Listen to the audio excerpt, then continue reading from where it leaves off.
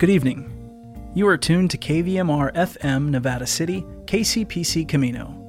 My name is Claudio Mendonça. It's 6 p.m., and it's time for KVMR's Evening News. Tonight, following the national headlines and KQED's California Report, we bring you regional news and weather, this week's edition of Bravehearts, and we close with an essay by Molly Fisk. For their support of community radio, we'd like to thank A to Z Hardware Supply and Garden Center, locally owned since 1984, offering household, construction essentials, plus April's Garden, a memorial lawn and garden nursery for all seasons with beekeeping and canning supplies. Ridge Road, Grass Valley, A to Z Supply.com. Here are today's National Public Radio headlines. Live from NPR News, I'm Jack Speer.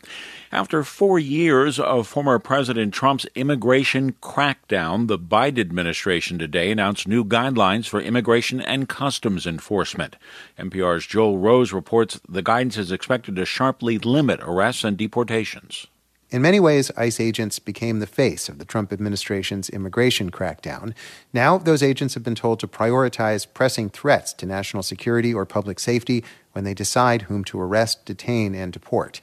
Under the new guidance, immigrants who've been convicted of aggravated felonies, such as rape and murder, are presumed to be a threat to public safety, but a host of other crimes will generally not make immigrants a priority for arrest or deportation.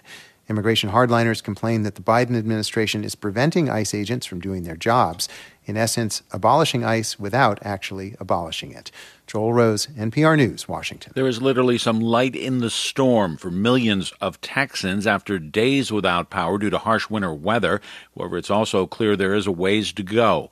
While some people have their power back on, Texas Public Radio's Dominic Walsh tells NPR's All Things Considered 7 million people remain under a boil water alert. Millions of Texans are under a boil water notice because of water quality concerns, and that's if they can even get tap water. We've seen lots of frozen and burst pipes. And on the water utility side, frozen pumps, damaged infrastructure have affected water pressure and quality for whole regions of the state. And some cities had water treatment plants knocked offline by the power outages. Texas Public Radio's Dominic Walsh. Other states also have residents without power. Little Rock, Arkansas got 15 inches of snow in back-to-back storms, tying a 1918 record there.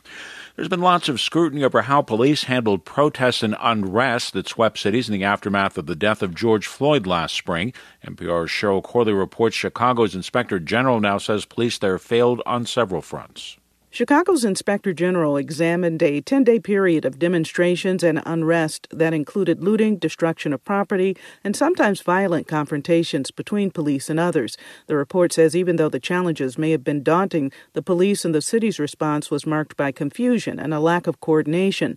The blistering critiques said a breakdown in the police department's mass arrest practice, for example, showed how badly police were outflanked, under-equipped, and unprepared. In a statement, Chicago Mayor Lori Lightfoot said the police department, in its own review, acknowledged where it fell short, and other cities across the country faced similar waves of protest and violence after George Floyd's death.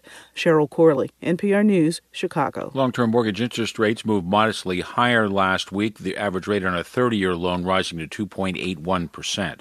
On Wall Street today, the Dow was down 119 points. The Nasdaq fell 100 points. This is NPR. The head of the Indianapolis Museum of Art has resigned amid criticism over a job posting that noted the race of the museum's primary audience. George Hale with member station WFIU has the story. President Charles Venable's departure comes amid a growing staff revolt over an online job posting that noted the museum's, quote, traditional core white art audience. Leadership at first told employees that their point was about making sure the museum's diversity goals wouldn't alienate existing audiences. They dropped that messaging yesterday and announced Venable's departure after nearly 2,000 outside artists and stakeholders signed a letter calling to suspend funding to the museum. One was Kelly Morgan, who left her curator job last summer alleging discrimination. Staff has been pushing against this stuff internally for years. For years. Now officials say they'll conduct a review of museum leadership and culture, as well as increase programming for and by marginalized communities. For NPR News, I'm George Hale in Bloomington, Indiana. Attorneys representing the head of the Kansas City cell of the group The Proud Boys, which was involved in the January assault on the U.S. Capitol, are blaming former President Trump for the attack.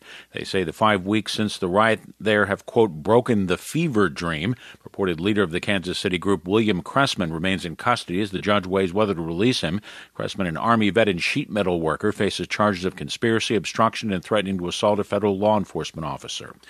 Oil prices ended the session lower, down 62 cents a barrel to close at $60.52 a barrel. I'm Jack Speer, NPR News.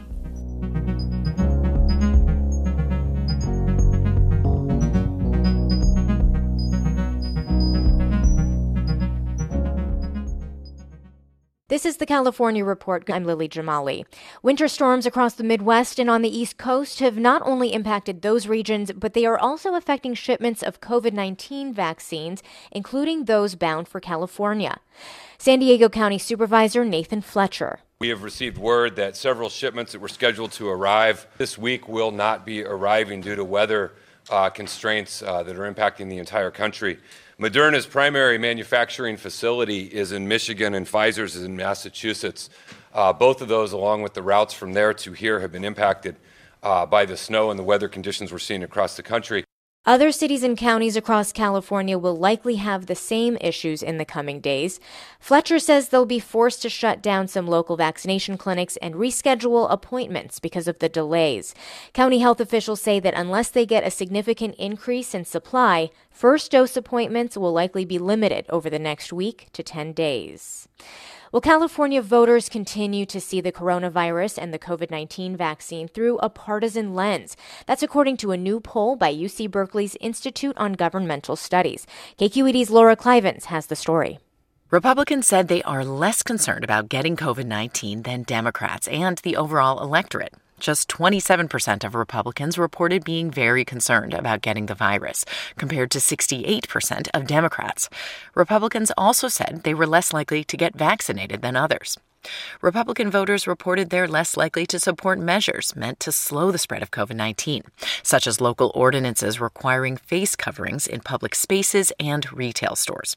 The majority of Democrats said they support government-provided financial support so businesses can close during the pandemic, and the majority of Republicans said businesses should be allowed to remain open. For the California Report, I'm Laura Clivens. In Southern California, West Hollywood is the latest addition to a growing list of California cities shutting down major streets to cars. The goal is to help local businesses during the pandemic. The city council there voted this week to close a busy roadway on weekends. It's a temporary move for now, but as KCRW's Benjamin Gottlieb reports, some city leaders have plans to make the move permanent. Pandemic-related restrictions on businesses continue to be lifted all across California as COVID-19 infection rates keep falling. But there are still plenty of limitations when it comes to operating indoors. In some cities, like West Hollywood, some businesses can take over adjacent outdoor space. But many businesses in West Hollywood don't have that opportunity. John D'Amico sits on the West Hollywood City Council, and he co-sponsored this motion, which will turn about 2 blocks of a main boulevard in West Hollywood into a car-free zone.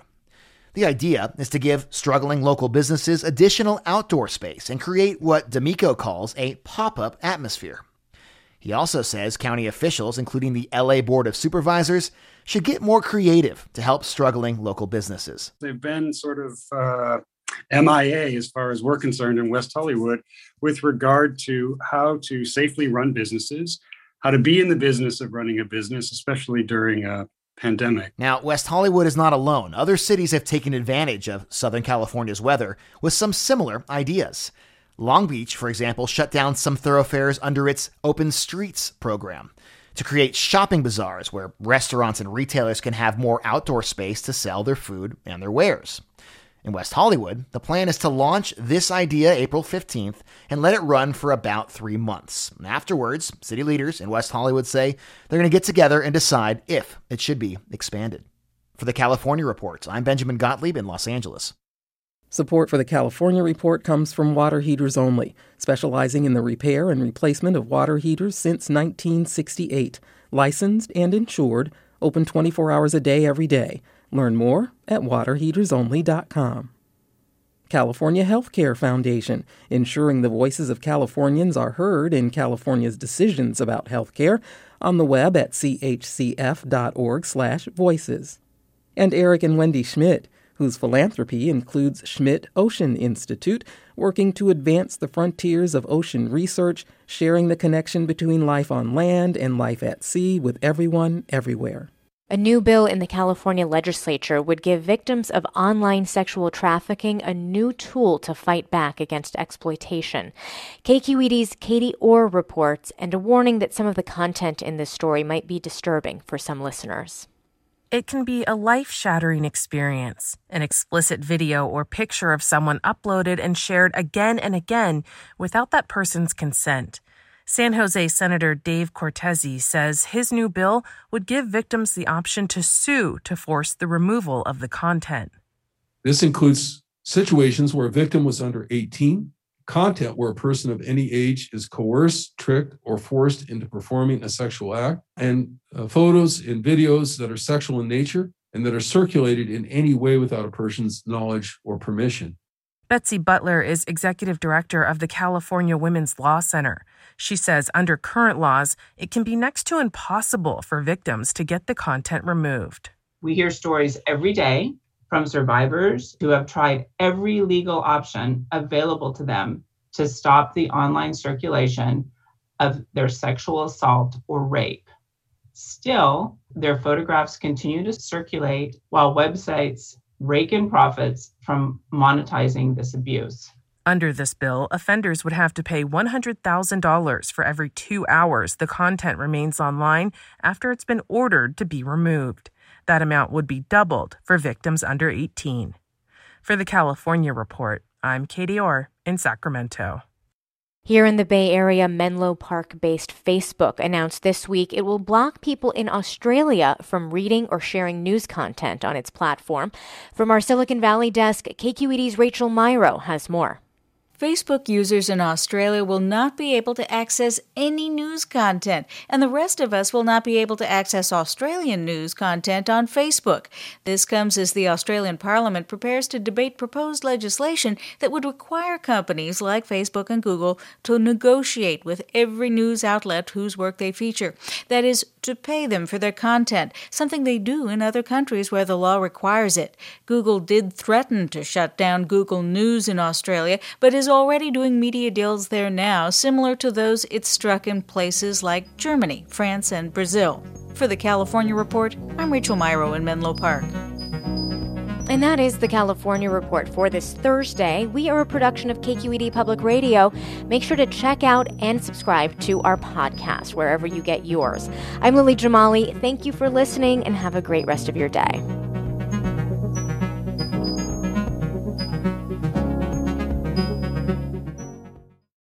And from UC Davis, a story published in the International Journal of Environmental Research and Public Health suggests that poorer communities are more acutely affected by increasing temperatures than are their wealthy neighbors.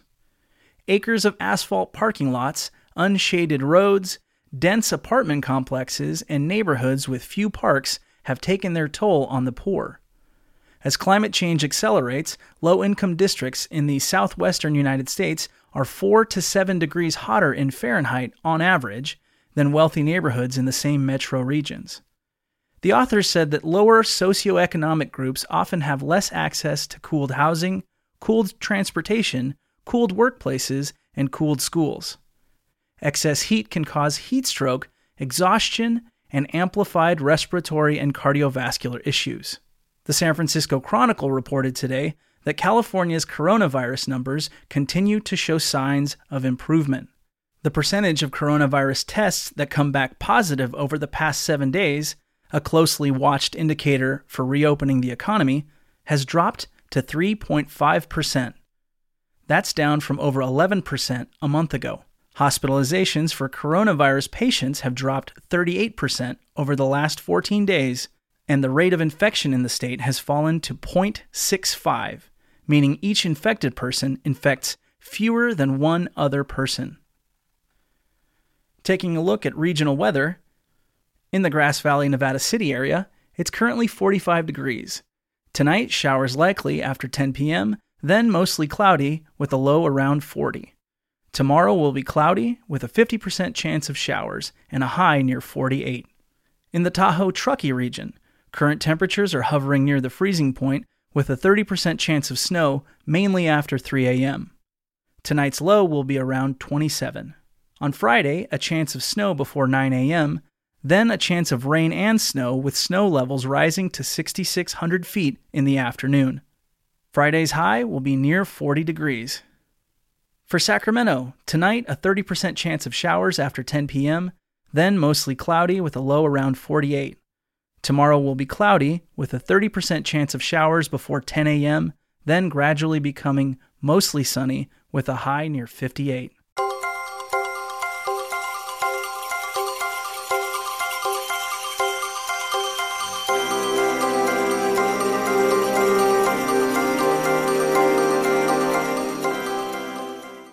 Coming up next, Hospitality House's needs for the week, followed by this week's Bravehearts.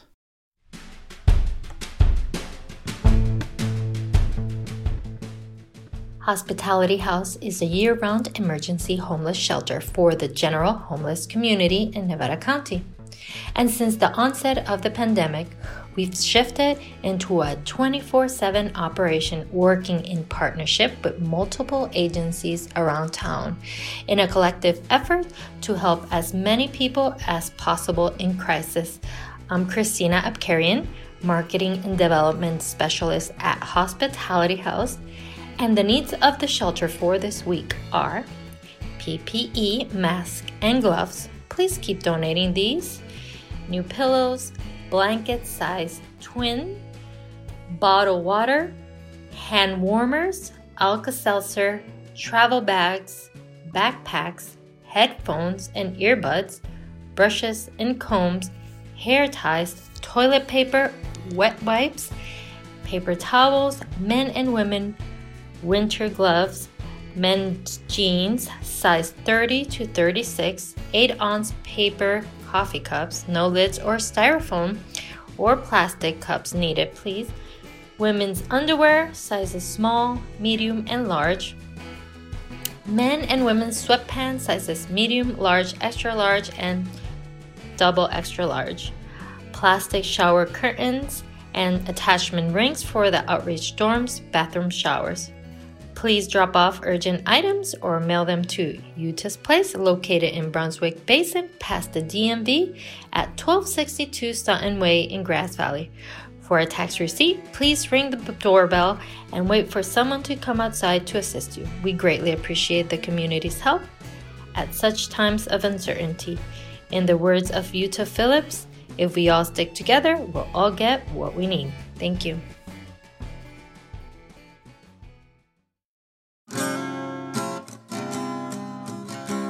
Welcome to this edition of Bravehearts, where we hope to increase your awareness and understanding of what homelessness looks like and some of the many organizations working on solutions to improve the homeless crisis.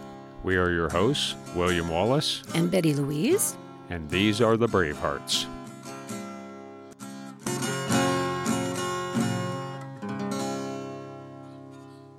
Welcome to the show. My name is William Wallace, and I'm here with my co-producer, Betty Louise. And today we have the opportunity to sit with Chief Alex Gamelgard, the Chief of the Grass Valley Police Department. Welcome, Chief. Thanks for having me. Well, it's a pleasure to have you here. So in order for our folks to get to know you a little bit better, we're wondering right off the top, why law enforcement? Why did you choose this as a career? Well, that's a good question. I think maybe the career sort of found me more than I found the career. I started off my law enforcement career as a reserve officer in the city of Spokane, Washington. I was at the time attending Gonzaga University, where I studied business administration. And actually I had a friend who had been a sophomore year roommate who actually had a passion for law enforcement, and he asked me to come to a volunteers in policing meeting in Spokane, and one thing led to another, and I ended up being hired by them as a reserve officer. And once I started the work, I realized I really had a passion for it, and that I really wanted to do it in my hometown. And so after graduating from Gonzaga, I came back to Grass Valley, and here I am. So not only did you follow your passion, but you followed your passion to your hometown. Right, That's exactly. Great to hear. So recently there was an article published in our local newspaper, The Union, which focused on a pilot program working with the behavioral health professionals and the homeless. Could you give us a little outline as to what that looks like? Yeah, so for us at the Grass Valley Police Department, we have recently started a program which is funded under BSCC, which is a state department, Board of State and Community Corrections. And that particular department issues grants, and under one of their grant programs called CalVIP, California Violence Intervention Program, we applied for a grant that essentially puts a non-sworn individual, somebody who's not a police officer, and in this case actually employed by the Hospitality House as our partner, in a police vehicle with a Grass Valley police officer, and their job is to interface with homeless individuals, really looking at their job from the premise that homeless individuals have a higher propensity to be the victims of crime and also to perpetrate crime against others. And there's a number of reasons for that, which we could talk more about, but we do know that from the data. And so their job is to go further upstream in their approach to law enforcement, and instead of responding to calls when they occur, really see what we can do to interface with these folks, develop case plans, get them into treatment, give them other opportunities, housing, line them up with some of the services in our community so that we can try and break the cycle of that criminality on whichever side that they find themselves. And more than anything, really to look at, which I think at our police department we make a high priority anyways, but to look at the humanity first of the individual and say, how can we help these folks? Really move them on a different trajectory. That's terrific. That sounds like a super healthy approach, and I hope the best for that. So I'm just curious. You said, there are many reasons for the homeless individuals to be categorized in that way. Can you just share a little more about that? Yeah, and I think it's interesting how you use the word categorized, because something that I've been talking about for a while is that I almost wish we would quit calling people homeless, although that is maybe the manifestation of whatever's going on in their lives is that they're homeless. It's almost doing a disservice because there's so many reasons that people become homeless. Some of the most common that we experience in our work, and it may be specifically because of the type of work we do in law enforcement, but it's substance use disorder, drug abuse, and mental illness, or the co-occurring conditions of both. Oftentimes drug abuse compensating for underlying mental illness, and sometimes drug abuse or substance use disorder compounding a mental illness or sort of manifesting over time because of that. Thank you for joining us today. Our hope is this segment has opened your heart and mind. Be well and be kind. This project was made possible with support from California Humanities, a nonprofit partner of the National Endowment for the Humanities. Please visit calhum.org.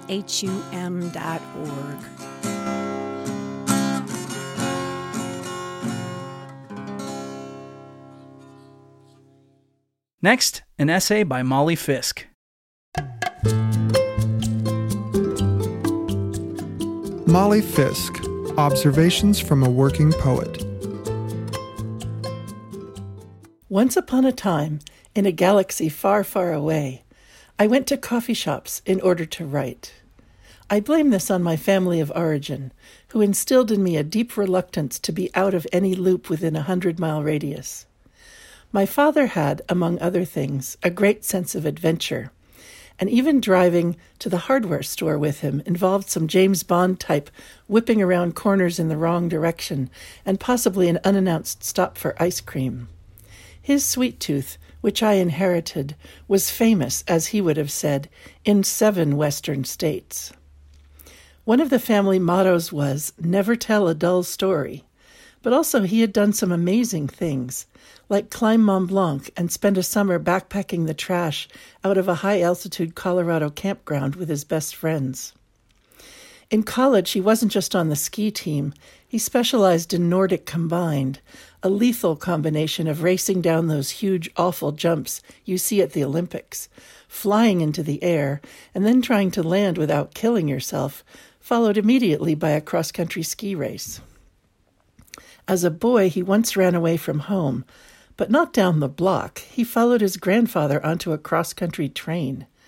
Once discovered, it was too late to send him home, so he ended up in L.A. for a month accompanying this forebear, a Boston mover and shaker, to horse races and learning about betting, and I'm sure much more. My father was glamorous and exciting in a Clark Gable kind of way, which is great on the big screen for 90 minutes. As usual, I digress. I was going to tell you I'm writing in a tent outside my favorite coffee shop, typing with fingerless mittens because it's freezing, and listening to people tell stories. I haven't done this in months, and I miss it so much. When I'm home, I lead my life, writing, coaching on the phone, teaching on Zoom, making the same kind of soup and doing the same stupid dishes over and over. I'm lucky to have work and shelter and most of my health, but after almost a year, it just isn't fun. I miss eavesdropping and surprises and in-person human connection, even the kind you're just watching and not a part of. You are a part of it. You're on the same planet, breathing the same air, which is, of course, the problem, those invisible droplets that might kill you. My father, as you can tell, was raised with money and privilege and was also a smart, funny charmer who usually got what he wanted.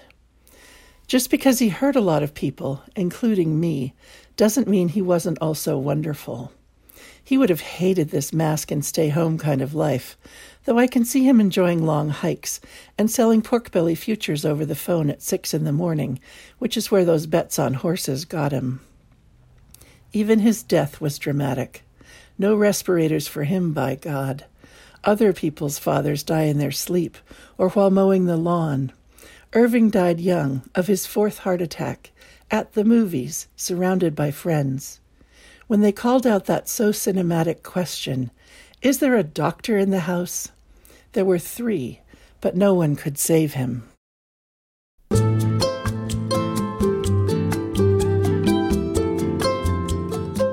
Award-winning poet Molly Fisk writes, coaches, and teaches writing in California's Sierra Nevada foothills. You can reach her at mollyfisk.com. This program is produced at the studios of KVMR-FM, Nevada City, California. Funding is provided by Harmony Books of downtown Nevada City and KVMR with support from the Corporation for Public Broadcasting.